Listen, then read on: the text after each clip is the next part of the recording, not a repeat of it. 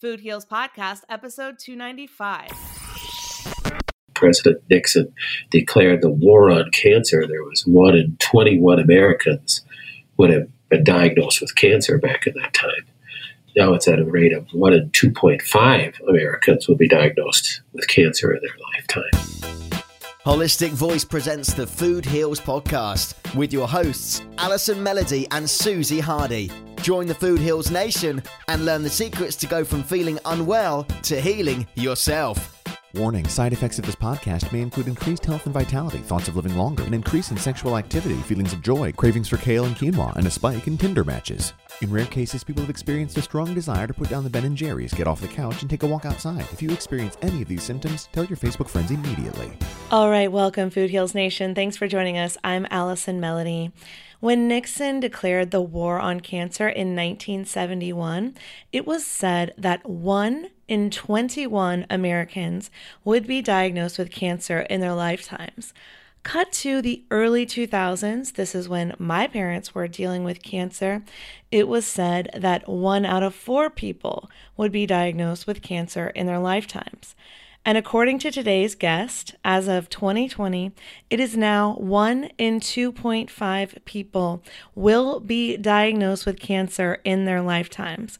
I'm shocked. I mean, this statistic is showing that the current healthcare model when it comes to cancer is not working. And that's why I'm so glad to have today's guest, Dr. Kevin Connors, here on the show to break down what is working. After graduating from Northwestern Health Sciences University with his doctorate, Dr. Connors has spent most of his professional life through the Connors Clinic finding an alternative way to treat cancer and autoimmune diseases. So today he will explain how his multifactorial method has turned into the number one natural cancer treatment center in the country. So I'm very excited for this episode. Tell your friends, send it to any of your loved ones who need to hear this. Let's get right into it. Next up, my episode with Dr. Connors. The Food Heals Podcast starts now. Please welcome today's guest, Dr. Kevin Connors. Hello, Allie. How are you? I'm really, really well. I'm very excited to hear about your journey and your story and have you on today. Oh, great. Yeah, so you have been practicing functional medicine since the 80s. Can you take us back and tell us how you got into it? Sure. Well, I graduated as a chiropractor back in 1986. So this is, I am vintage, maybe. So, but I graduated as a kinesiologist, nutritionist type of chiropractor. So I was basically doing functional medicine before that term came out. So seeing a lot of autoimmune thyroid patients, adrenal fatigue issues, dealing with that kind of stuff. So chiropractic as well. Did that for a number of years. Ended up getting a little feeling, maybe, I wouldn't say burned out, but feeling like God had something different for me. I just always felt unsettled. So I sold my practice and ended up going into full-time ministry. And we served as missionaries down in Mexico, my wife and kids and I. And eventually came back in 97 and went back into practice again. And then that's when God showed up and showed me what I was really supposed to do, which was work with cancer patients in particular. Yes, and that is so close to my heart because, I lost both of my parents to cancer by the time I was 25 years old. Yeah, and I just saw how Western medicine had failed them. And so I went on a mission to discover alternative ways to heal. And that's when, I discovered all of the things that we now know and that you now are helping people with. So I would love to go into cancer a little bit and talk about what you found and what are some of the things that we can do to fight and treat the cause instead of just the Band-Aid approach. Right. Well, it's amazing how many cancers that even the standard medical procedure is to look for the cause, but it's always post-mortem. It's always after a person passed away if there's a study going on. And that's unfortunate because standard medicine, standard oncology does not look at the cause at all with cancers. And though I will say in their defense that if you treat the cause of a person's cancer, if you were able to be as definitive as possible and do so, it's not necessarily going to kill the cancer cells that are already growing, but it can help decrease metastasis, and that's really 4 out of 5 cancer deaths. That's really what is the cause of the death, is the metastasis. So if you could help decrease rate of metastasis or the possible metastasis at all, you're going to help the patient in the long run. Absolutely. And so what are some things that you take your patients through to do that? We look at a patient as holistically as we possibly can. So you have to look at what brought the person up to that point. There are certainly nutritional things that we need to change, dietary things that we need to change, and then environmental things. Because most of the time when we're testing a person, so there's multiple causes of cancer, first of all. There's never just one thing, or rarely just one thing. And many of them are environmental. That's what I believe, at least, one of the reasons why our rate of cancer has increased so dramatically over the last 50 years. Goodness, when I think President Nixon declared the war on cancer, there was 1 in 21 Americans would have been diagnosed with cancer back in that time. Now it's at a rate of 1 in 2.5 Americans will be diagnosed with cancer in their lifetime. And the argument is, well, people are living longer. Well, no, it's not that they're being diagnosed with cancer at 65. We're getting children diagnosed with cancer. We're getting so many more younger people in their teens and 20s and 30s diagnosed with cancer that was just never seen before. Yeah. And I didn't even realize it was 1 in 2.5. The last stat that I had heard, which I thought maybe was a few years ago, was 1 in 4. So it sounds like it's even gotten worse since I was getting into this. And that's a scary fact. And, the environmental factor, I'm so glad you bring that up, because I also believe that cancer is multifactorial, because not only are we, sometimes creating cancer in our own bodies with our lifestyle choices, but sometimes the people who are doing everything supposedly right and eating their greens and everything like that are still being affected. And so that's when it can be the environmental factors that are really coming into play. So I would love to hear some of the treatments that you help people do to deal with this. Yeah, I totally agree with you. We have had patients come to us say, how could this possibly be me? I've been eating organic for 25 years. We never spray our lawn with pesticides. We're so very careful in our exposure to chemicals. How could this possibly be me? Well, we live in a world that is so toxic. If you're not doing all those things on that list, your chance of not being sick is pretty much zero. So you have to try to prevent it in as many ways as you can, helping your environment, diet, etc. And still, you could move to a mountaintop and maybe that'd be worse because the air is going to be thinner. I don't know, but it's hard getting away from that. Right. So getting to the question of what do we do to treat it? So number one, we have to share our little legal caveat that we can't treat cancer. We're not oncologists. But how do we take care of a person that has a diagnosis of cancer? With that, we have to be as holistic as possible, too. So be careful. I always warn patients, be careful what you see on the internet. I always try to respond to these little partial factoids that people post on Facebook of, some supplement kills cancer in 98% of cases.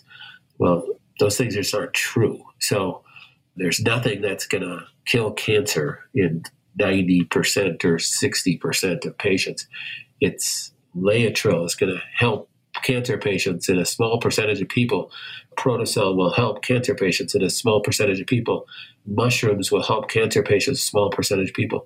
Well, so will chemotherapy help cure cancer in a small percentage of people. Everybody is so individual here. When you're trying to find what is going to work best for that person, you have to wait and be able to test that person to see what will work best for them. And that's what we try to do. So we take everybody's an individual. So we could have a set of twins that have breast cancer in the same breast, both ER positive, HER2 positive.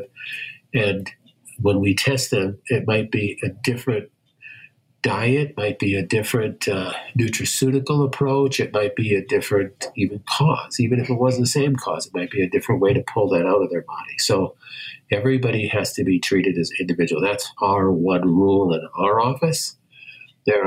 We get patients that call us and say, what's your protocol for prostate cancer? We don't have a protocol for prostate. We develop a protocol around you and you as an individual. I'm so glad you're bringing this up because I could not agree more. We talk about this all the time on the show, especially when it comes to diet, because it feels like everyone wants to know the perfect diet, and whatever's trending used to be those South Beach diets, and there was Slim Fast diets, and there's always something. Right now there's a lot of gluten-free, and I'm personally vegan, but that's what works for me.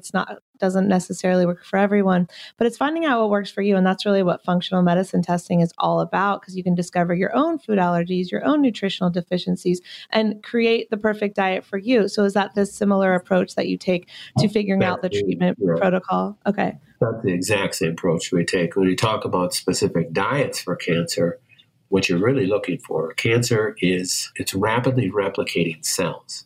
So there needs to be a fuel source for that.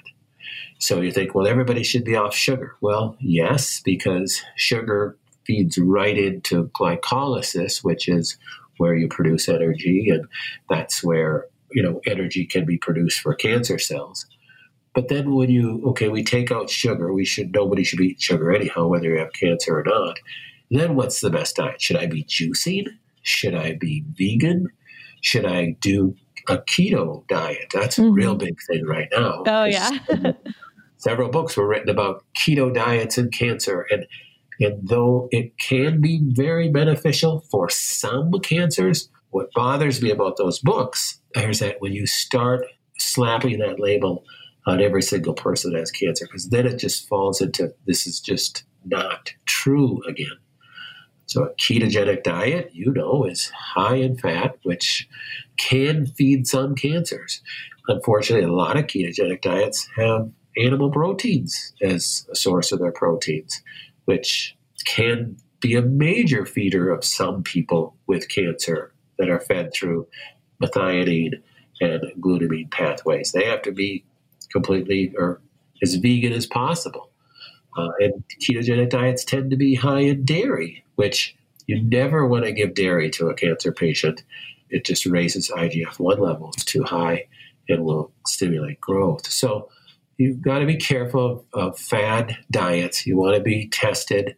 We do specific testing in our office for what can be feeding the fuel source for that person's cancer. And everybody's a little bit different. And we could do genetic testing to look at that too. And then we can also look at things that are maybe stimulating autoimmune responses, and that's specific food testing as well. And so can you take us through some of if we're changing our diets based on our functional medicine testing or our genes testing and the things that you're doing, what are some alternative medicine practices that you're recommending to people based on when you figure out how to treat them? So we look at diet, what we just discussed. What's the best diet for that patient based upon what is that cancer, what's seeking for a fuel source. And that can change over time. Number two, we look at what are specific nutraceuticals, supplements, herbs, etc., that will be a quote-unquote cancer killer for that person, a natural chemotherapy for that person. There are dozens and dozens of cancer killer type supplements that each one of them can have 1,000 people testimonials that this quote unquote cured their cancer using SEACT. But just for every person that has been helped by SEACT, there's probably 5 that it didn't work for. And you could say that with each of the natural cancer killer supplements out there. That's why it can get a bad name, and alternative cancer treatment can get a bad name when you start putting these wrong expectations on specific nutraceuticals.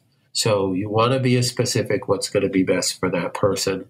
For diet, you want to be as specific what's going to be best for that person for their nutritional, their nutraceutical, what supplements you're going to have them on. And then there's some supplements that you don't want cancer patients to be on. You don't necessarily want to be stimulating mitochondrial function with a cancer patient that's very fatty right now, pushing the NRF2 pathway and such. It might not be the best approach for a cancer patient because cancer cells are very highly metabolic and they will suck up that nutrition and it'll actually help them grow. So there are certain things you don't want to do with a cancer patient that you would do with a cardio patient or a autoimmune patient or a Lyme patient. So it's a little bit some things that you want to know on how to treat a cancer patient a little bit differently. And then there's different specific therapies that can be extremely beneficial for cancer patients. And we use one of them with all of our cancer patients, and that's the Rife machine, R-I-F-E, who was started by Royal Rife back in the 30s. So we use that with all our cancer patients. But there's other therapies that we use as well, hyperthermia, PEMF, numerous others that can be extremely beneficial for cancer patients as well. Yes, I did an interview with someone, and his wife swore by the hypothermia for her, and it literally saved her life. And you know what I find interesting? You mentioned the Rife machine, and that's something I think you said from the 30s. And then I know in your blog you talk about the 1899 Merck manual and how the remedies were natural and food-based. How did we get here when there was so much good information that has just disappeared? This is what they used to do, right? Well, it's unfortunate that what they used to do worked, but had limitations, right? Praise God, the invention and discovery of antibiotics, right? That saved millions of people's lives in wartime and epidemic time. But it has limitations. Unfortunately, we threw out all the herbs and the natural approaches for use of modern medications that can be patented by pharmaceutical companies, knowing full well that there's limitations to both. Now, why can't we just marry both of them together? Well, you and I know the really sad answer to that. It boils down to greed and money and control. And that's a very sad thing. But that's where podcasts like yours are so important, because it empowers people to take control back of their healthcare decisions so that they can start going, oh, maybe I will do some chemotherapy, but I'm going to use the Rife and I'm going to change my diet and I'm going to, use some specific nutrition as well. I'm going to be wise about this and not just turn over all my healthcare choices to this doctor because I don't want to take responsibility. Unfortunately, how many percentage, probably 80% of the people are still into that category. But we're trying to educate people to take control back of their life. They don't have to just surrender their brain at the door of the hospital when they walk in, and they can marry the two systems and by seeking out other help by using multiple doctors. I could not agree more. I always tell people that my mission is to inspire people to take their health into their own hands and stop outsourcing their health to doctors, right? Because that's what my parents did, and we didn't know any better. So we were in North Carolina, small town, and what the word of the doctor was literally the word of God to my family. We didn't know of any other way. And what they were telling us to do was the only option. And when I brought up things, I was like with my mom, I was like, 20. So I'm like young, and there's no YouTube videos at this point. So I had no outlet to discover alternative knowledge or anything like that. And I would bring up things like, does it matter what they eat? And literally the oncologist was like, it does not matter. It has nothing to do with this. And I was like, okay, great. And my mom would take a bunch of supplements because she knew about alternative medicine. She would take all these supplements and he would go, do what you want, but they're not going to do anything, Yeah, it's sad. And that continues today. I just got off the phone 30 minutes ago with a patient who she told me that her oncologist said, if you want to eat cake every day, just go ahead and eat cake. Oh my God, still to this day. Come on, people. Yeah, I just talked to another patient yesterday who he said he was so upset because he asked his oncologist about juicing. Mm-hmm. And the oncologist said, I don't know anything about that. So I wouldn't recommend it. So it's like, he was so upset that how can these people who claim to treat cancer for a living not know about any other approach? And it's hard to have an answer for that, really, because to me, there really is no excuse. Now, I did my training, I graduated as a chiropractor, but when I started seeing cancer patients 21 or so years ago, God just kept sending me these cancer patients like, what if I'm messing this up? I take grave responsibility with taking these patients on. So I went back to school and got a degree in integrative cancer therapy through it's an AMA fellowship. And they're all medical doctors in my training. And it was really an eye-opener for me, it was years ago, to have them say, oh my gosh, you're a chiropractor? It's so great. I wish I would have gone that route because you could use all this. And I'm like, what do you mean? And they said, oh, we're just learning this for our families because we can't use this in our practice. Oh my gosh. It's like, wow. I guess I was always in private practice so I could, do what I thought was the best interest of the patient at all time. And they said they can't even recommend fish oils to their patients or they'll get in trouble. Oh, it's so wrong. It's so backwards. It's very sad. So if someone is listening right now, Dr. Connors, what can they do? I know you have a great book, Stop Fighting Cancer and Start Treating the Cause, which was your premier book on cancer care. I know you have many books, which we will talk about as well, but they can get your book. How can they work with you? What can they start doing on their own? Can you give us some really practical advice? Sure. You can always work with us. You can call us and set up a case review, what we call initial consultation with me. But I realize that not everybody can work with us. So we try to give away as much information as possible. We have, like you, multiple podcasts. I have probably 400 and so YouTube videos trying to teach people as much as possible so that they can be empowered to do this themselves. We give away our book for free on our website. All our books are free on our website. I'm writing multiple blogs every week. We have at least 400 pages of those. And there's lots of doctors like me and people like you that are giving away this information all the time. In one sense, there's no excuse for not knowing how to do some level of self-care. But in the same sense, I know a lot of people, they need that hand-holding. They need to be, get greater testing and get more in depth. And that's what we're here for. And there's other clinics like us that are doing the same thing, trying to help people the best way possible.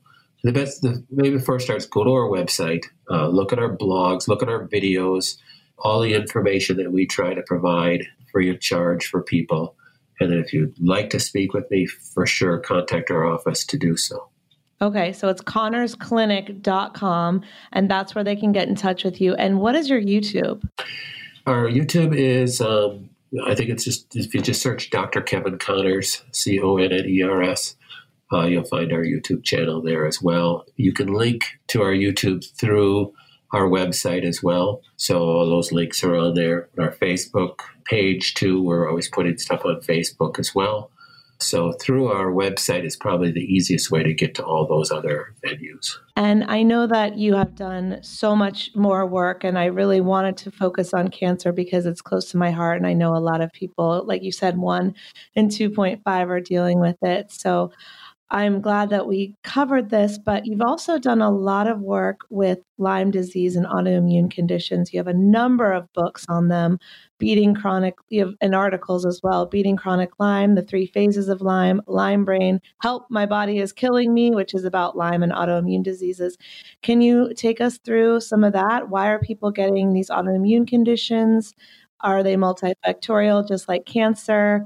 Give us the goods. Well, they are multifactorial. Everything is. But the biggest reason why we have it's almost like you could look at your little kids or grandkids and it's not, will they get an autoimmune disease? It's which autoimmune disease will they get? Unfortunately, that's just the truth. The damage that we are doing constantly to our guts, our intestinal wall barrier, is probably the number one reason why autoimmune disease has gone through the roof. And even if you're not taking antibiotics or exposed to antibiotics or keeping your kids off of those as much as possible, it's because of our foods and the GMOs in our foods, the chemicals in our foods that are damaging the gut wall, even if you're trying to eat organic. So you could eat a perfect diet and raise your kids in this perfect environment. The chemicals that they're exposed to that are damaging that gut border is the number one cause for autoimmune disease. Not to mention, hot topic there, vaccination, that is damaging, in the brain and increasing inflammation in the gut, in the brain. And that's really what's leading to autoimmune disorders. You start to develop antibodies to self-tissue. But Dr. Connors, the internet told me that GMOs and vaccines were safe. Yeah. Well, the internet, if there was one at the time, would have told you back in the 1950s that smoking is safe too. Right, so, exactly. There is wisdom in a multitude of counselors, and you have to seek those counselors. It's so funny when you get bashed like I do on the internet for speaking up against vaccinations or GMOs. I have zero financial bias to say those things. Right. It only hurts me to say those things from a financial standpoint. I lose patience by taking a strong stance against things like that. And you lose credibility because you have these trolls that are bashing you constantly, giving you bad Google reviews and saying nasty things on Facebook about you who know nothing about you. You know that they're just a troll. Right. But it's you just have to believe in something and stand for what's right, no matter what, even though it might not be popular in this day and age. Now, there's a lot more educated people out there than there was 20 years ago when you first started saying these kind of things.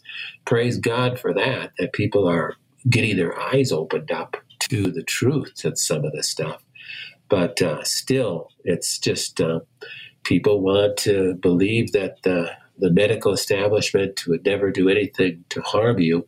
And in defense of the average general practitioner that's out there, they're not trying to harm anybody. But why learn anything new and cutting edge if you can't use it, number one, and it could hurt your golden handcuffs that you're tied to in your position at work. So it's they just stay with the status quo, and it's basically produced by the pharmaceutical industry and telling them exactly what line to toe the whole time. It's literally the biggest tragedy, and I tried for so long to shout it from the rooftops, and then I just decided to shut up and talk only positively about health and host this podcast to have people, smarter than me, such as yourself, to explain it in greater detail and give it to the people who really want to hear what we all have to say, which is why I started Food Heals. But I'm really appreciative of you and what you do. And, what you said earlier, I had chills just being like, exactly. We don't have a financial incentive. Right. Everyone else does. So who are you going to listen to? The ones with the financial incentive and that to keep us sick? Right, exactly. That's exactly it. So let's take us through autoimmune a little bit. I know you said it is multifactorial, just like you said cancer was. What are some things that we can do? My mom had multiple sclerosis before she had cancer, so I'm very familiar. And, it was the same thing. There were no natural cures available or offered to her. It was just drug after drug after drug. It was painkillers with side effects, and then there'd be another pill for the side effects. And I just watched her wither away until she literally got cancer and, passed away very quickly. Well, in all honesty, the cause of the autoimmune disease may have actually also been the cause of the cancer. So I when you know. talk about cause of autoimmune disease, and people will go, well, no, I thought it was genetic. Well, that's just not true. So an autoimmune disease is when your immune system is attacking self-tissue. Or a better definition is when one side of your immune system, your B cells, make antibodies against some cells in your body, maybe your thyroid gland. Or in the case of multiple sclerosis, it's starting to make antibodies against your lining of your myelin sheath cells so that your immune system is attacking it. You have demyelination taking place or sclerotic plaquing on that myelin sheath cells trying to protect itself. So then you go, well, why would my immune system do that? Well, your immune system isn't supposed to attack self-tissue. Right. Well, there had to have been something there for the immune system to recognize as an enemy, either a toxin or a biotoxin like bacteria or a virus or fungus or Lyme disease of some kind or some co-infection that your immune system saw as an enemy and launched a T-cell response, a Th1 response against it, was not able to kill it, probably went on for months and months, and then finally launches a B-cell response or a Th2 response and creates antibodies against the cell line there, which is the myelin sheath cells, and then you end up with symptoms of MS. And then you get a CT scan or MRI, and you have sclerotic plaquing, and then you get the diagnosis of MS. MS is the disease. It's just the signs that they see on a CT and MRI that say you have MS. There's multiple causes of MS, whether it is that initially that bacteria, or it could be Lyme, it could be mercury toxicity from mercury fillings, or goodness we say vaccinations that the immune system tried to kill, wasn't able to kill, created antibodies to try to then destroy that tissue line in the thought of, well, it's better to lose that tissue line than to this person to lose their life due to this poison. And, you have antibodies to self-tissue. And now every time you fire an immune response for any reason, you will attack that which you have antibodies against first. And if you have antibodies against self-tissue, every time you fire an immune response, you're going to be attacking that self-tissue. So that's when you have just built up destruction. And over time, it can lead to all sorts of problems and even death, depending on what type of autoimmune disease you have, what type of antibodies were created because of what was there in the first place. Thank you for breaking that down so clearly. I really appreciate it. And going back to one thing you said, this has always stayed with me. Both of my parents had metal mouths. What was leaking into their bodies for 20, 30, 40, I don't know how long, how many years? They both had fillings in the back of their mouth. I remember gold and silver. What was leaking into their gut at all times? What was off-gassing into their mouth, And I can't say it was the cause of MS or the cause of cancer, but we know that these things are multifactorial, and I definitely think they were a contributing factor. So when I discovered this, my dad was actually still alive, and just before he died was when I was starting to get all my fillings removed, and I haven't had a filling since or anything like that. But it's terrifying because you can be doing everything right. Look, just like we said earlier, eating all the right things, living a healthy, holistic life, meditating on a mountain that's not too high in the bad air. But then you could be every single day being exposed to your own toxins in your mouth. And that's scary. And so if you have a second to go into that, what should we do if we're like, oh my gosh, I have fillings and they're 10 years old and they're not using good stuff back then? I don't even know if they're using good stuff now necessarily. Well, we won't know for another 10 years, probably. Right, exactly. God. So, you have silver fillings, mercury fillings, probably the worst. What do I do? Should I get them all removed? I've looked in people's mouths, and they have a mouth so full of fillings that literally they'd have to just pull all the teeth because, they're just, wound around that molar that it's, how are you going to get that out? So it becomes a very difficult decision. And my approach as a functional medicine doctor has been, if the person's healthy, not suffering from an autoimmune disease right now, not diagnosed with cancer, and then that's probably the best time to take out those fillings and have them removed. But you have to factor in if the person isn't under care for somebody who knows how to help deal with that, meaning if I'm going to have a mercury filling removed, you have to go to a natural dentist who's going to use a mercury vacuum, who's going to use a rubber dam, who's going to do everything possible to prevent the off-gassing you breathing in that off-gassing as they're removing that filling, or you swallowing any of that mercury. And then also dealing with the gum around there that already absorbs some mercury, trying to clean that out, and then also going to a functional medicine doctor that's going to also put you on a chelator to help pull out you're still going to spill it into the blood. You pull out a chelator to get it out, pull out that person a binder to make sure that's bound in the gut so that they're not reabsorbing that. So there's multiple things that you want to do. You don't want to just go and have your cavities removed, or your fillings removed. You want to do it correctly, or you could end up in a much worse situation than before you started. But then the problem exists if the person's already ill, can they even handle removing those mercury fillings and your bad dental work? So you need to get some wisdom in there and really look at each case separately. Yes, and thank you for mentioning that. This is what happened to me. Literally, I don't remember how many years ago it was now, but when I got those fillings removed, I never got tested by functional medicine to see if it was still in the blood, nothing like that. And 10 years later, I go to my first functional medicine test and there's mercury in my blood. And just because the fillings were gone didn't mean it wasn't still in my body. And so I had to do the chelation, right? So this stuff lasts. And I'm not trying to scare anyone, but do exactly what Dr. Connors just said. If you are healthy enough to get them removed, then there's some maintenance you got to do and make sure it's out of your system. Yeah, well, the half-life of mercury is probably about 15 million years, so I don't think it's going anywhere fast. Oh my God. You better be able to clean out your body. All right, let's go into prevention and treatment so we can stop scaring everyone. But I like that we're just telling the truth. And because I've lived this, I know it's real.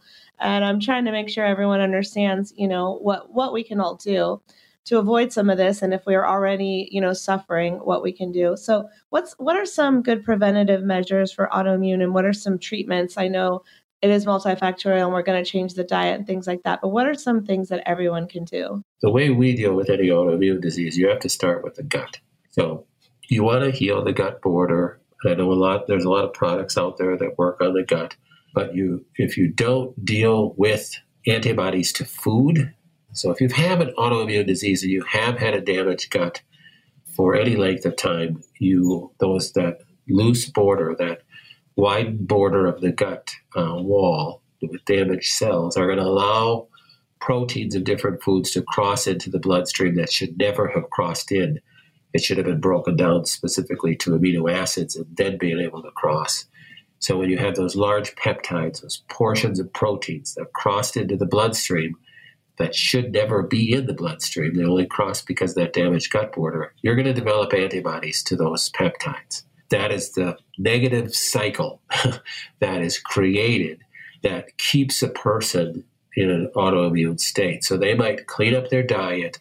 Let's say they're going to go off gluten and go off dairy, and they're going to eat a vegan diet, and they're going to take a bunch of different really good supplements, gut healing supplements, and heal their gut.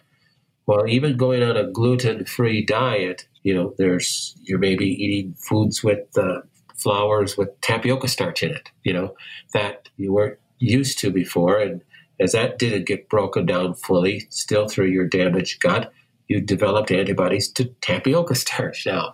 So even though you're trying to do a lot of right things, every time you eat gluten-free flour with tapioca starch, as an example, you're firing this immune response. And this immune response is like a fire in the gut, and it's damaging gut cells again. And it's this, why can't I get better scenario from this person, which we hear all the time? I'm doing all these things right. I've been eating gluten-free and dairy-free for 5 years and vegan for 8 years, and I've been on all these products. How come I can't get better? Well, you got to do some more in-depth testing on antibody testing and see, wow, you're reacting to cooked carrots, some weird thing like that, because of it all started with that damaged gut. Doesn't mean you can't eat cooked carrots again in 6 months, but you got to stay off them. You got to decrease that immune response.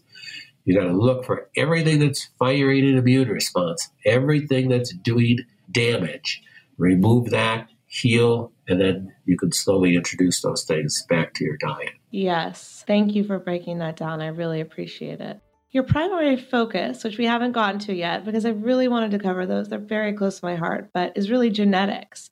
And I know that you mentioned it earlier. And I know a lot of people who literally go, well, I am bound to get cancer because so-and-so in my family did, or I'm bound to get this or that. And that's simply not true in my opinion. So what's the deal with genetics? Well, there are about anywhere between 3 to 5% of cancers that truly have a genetic tie or a direct cause, we should say.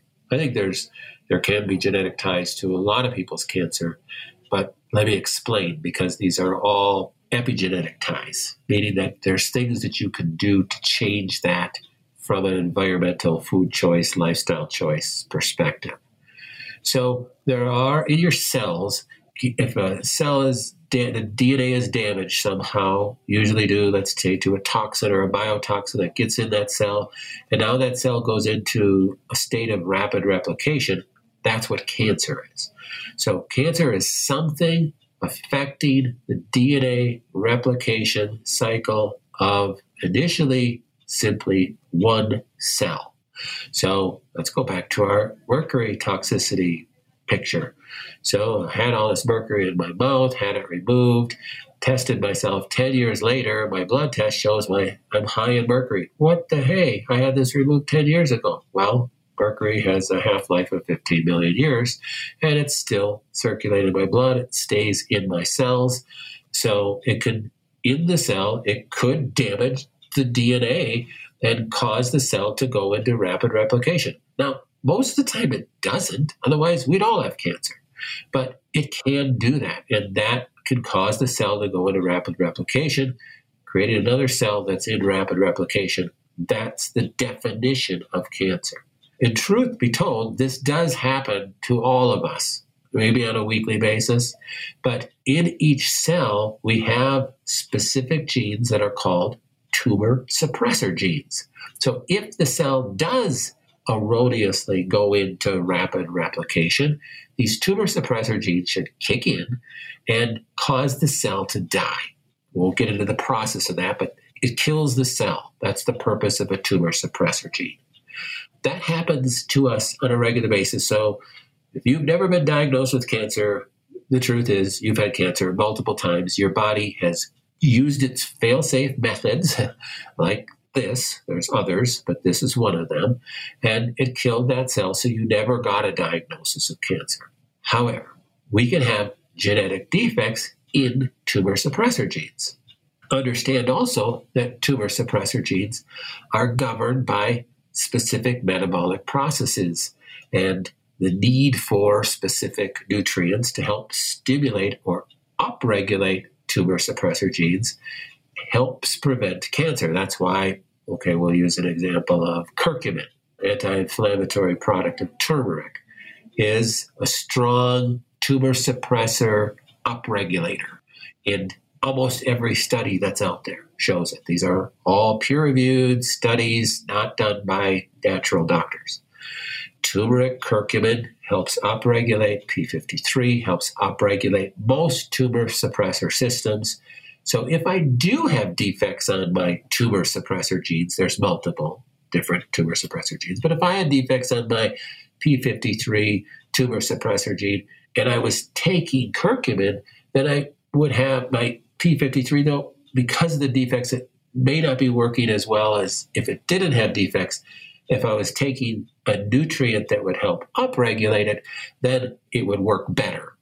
So knowing your genetics before you have cancer could help you not to get cancer. Because, look at these defects you have on this cell line. It'd be really good if, because of the studies that are out there, that if you got on this supplement or you started eating more Indian foods with turmeric in it, that would help prevent that for you.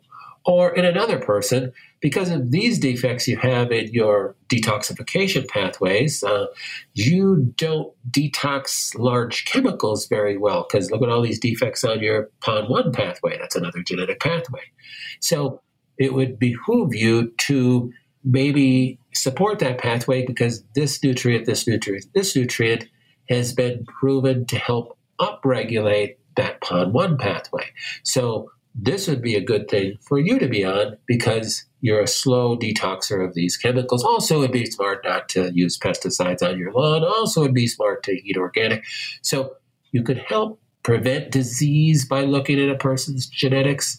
You could take a person that is sick, look at their genetics, and it can give you clues to maybe why, and then to make adjustments to help support those pathways. You're not treating the gene defect, but you're using wisdom through looking at those gene defects, and it can give you clues to some things that you may want to do to change in your lifestyle that can help prevent or help you deal with whatever disease process you have going on.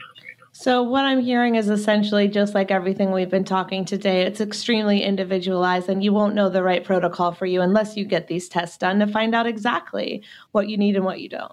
Yes. I'm simplifying for myself and for any other listeners. And another simplified statement, I know there's more to it, but would you agree or disagree with the statement that I hear a lot, and I've said on the show, that genetics, when it comes to chronic diseases and things like this, genetics load the gun, but lifestyle is what really pulls the trigger? Well, absolutely. And this, we really want to even get a little deeper. It gets kind of scary because it is the lifestyle exposure to toxins and chemicals and such that can actually cause genetic defects. So the reason why I have the genetic defects that I have most of the time is because I inherited them from my mother and father. But I can have genetic defects because I worked in a paint factory for 10 years and actually was the person mixing the chemicals with my hands and didn't care about exposure because I got to make a living. And that could have caused genetic defects. And now, then I have babies after that, I'm passing them on to the next generation. So the really sad thing about what you could say, all the chemicals that we're exposed to and the pesticides and all the GMOs, that's not good for us. But the sad thing is we're actually changing our genetic makeup, that even if we could magically make all that stuff disappear tomorrow, we've done damage to our genetic makeup that we can't undo. And we're passing that on to the next generation, and we can't change that for the better. So it's even more important to make these epigenetic changes, meaning these lifestyle changes, now as much as you possibly can. And I feel like I just know that half the people listening are going to be like, how do I work with you right now? Do we have to be in Minnesota to work with you, or can we work with you online? What kind of program do you have for us? So with our cancer patients, probably 80% of them are not in the 5-state area around Minnesota. So we see patients from all over the world. Many of them come to us. We have programs where we actually travel to them within the United States. So we have practitioners in our office that will be out sometimes every week in another part of the country. There's patients that just can't travel for their health reasons or don't like to travel. As far as non-cancer patients, doing genetic work and doing functional medicine work, almost all of that is over the internet, over the phone, distant type work, online work, even if the person is local. So it's just an advantage that we have now with the internet that we can get on the phone with somebody, do a Zoom call, see them face to face, and work through their issues, send them lab kits that we need, do the genetic workup that we need. So no, they don't have to be local. It's everything is online now. Amazing. I'm so grateful for that. That's absolutely wonderful. So they just need to go to connorsclinic.com to start to work with you right away and set up that initial call. Yeah, they could do that. And I have trained nutritionists and nutrigenetic practitioners that work for me and know that all your cases go through me as well. So when they're working with somebody and they're stuck on something, they come in my office and we work through it, what's going to be the best for that patient. So just call the office, contact the office. There's a contact form all over our website as well. We'll get back to you, and we can set up that initial consultation with either myself or one of our nutritionists. And working with our nutritionists is extremely affordable. So Amazing. Well, thank you. And so if you're listening right now and you or a loved one, needs this right now, go to connorsclinic.com. And before we wrap up, Dr. Connors, can you tell us a little bit about your books and who they're for and who should be reading them? So I wrote the books that I did write for people that would never be able to come to me. So I just thought, well, I feel like we come from a Christian perspective in our office, and we feel like when you've been given much, you have to give back much. So we try to, again, like I said previously, teach as much as possible. Besides, I like to teach. So the books are for anybody. So you can get them on Amazon if you like a hard copy to read. We have them all available as a download. I think most of them are a free download as well. And those are on our website. Even if you don't work with us, you could take some of that information and talk to your local doctor and work through some of those things as well. And we just want to be a blessing to people. That's ultimately the bottom line. What a beautiful goal and mission. And I'm so grateful for what you do. And I'm so glad you came on today and really broke these things down. And I look forward to talking to you again. I know there's many more things that we could get into, but I really appreciate you being here today. Well, thanks so much, Allie. Thank you for all you do. You're just a blessing to everybody. Well, thank you. Back at ya.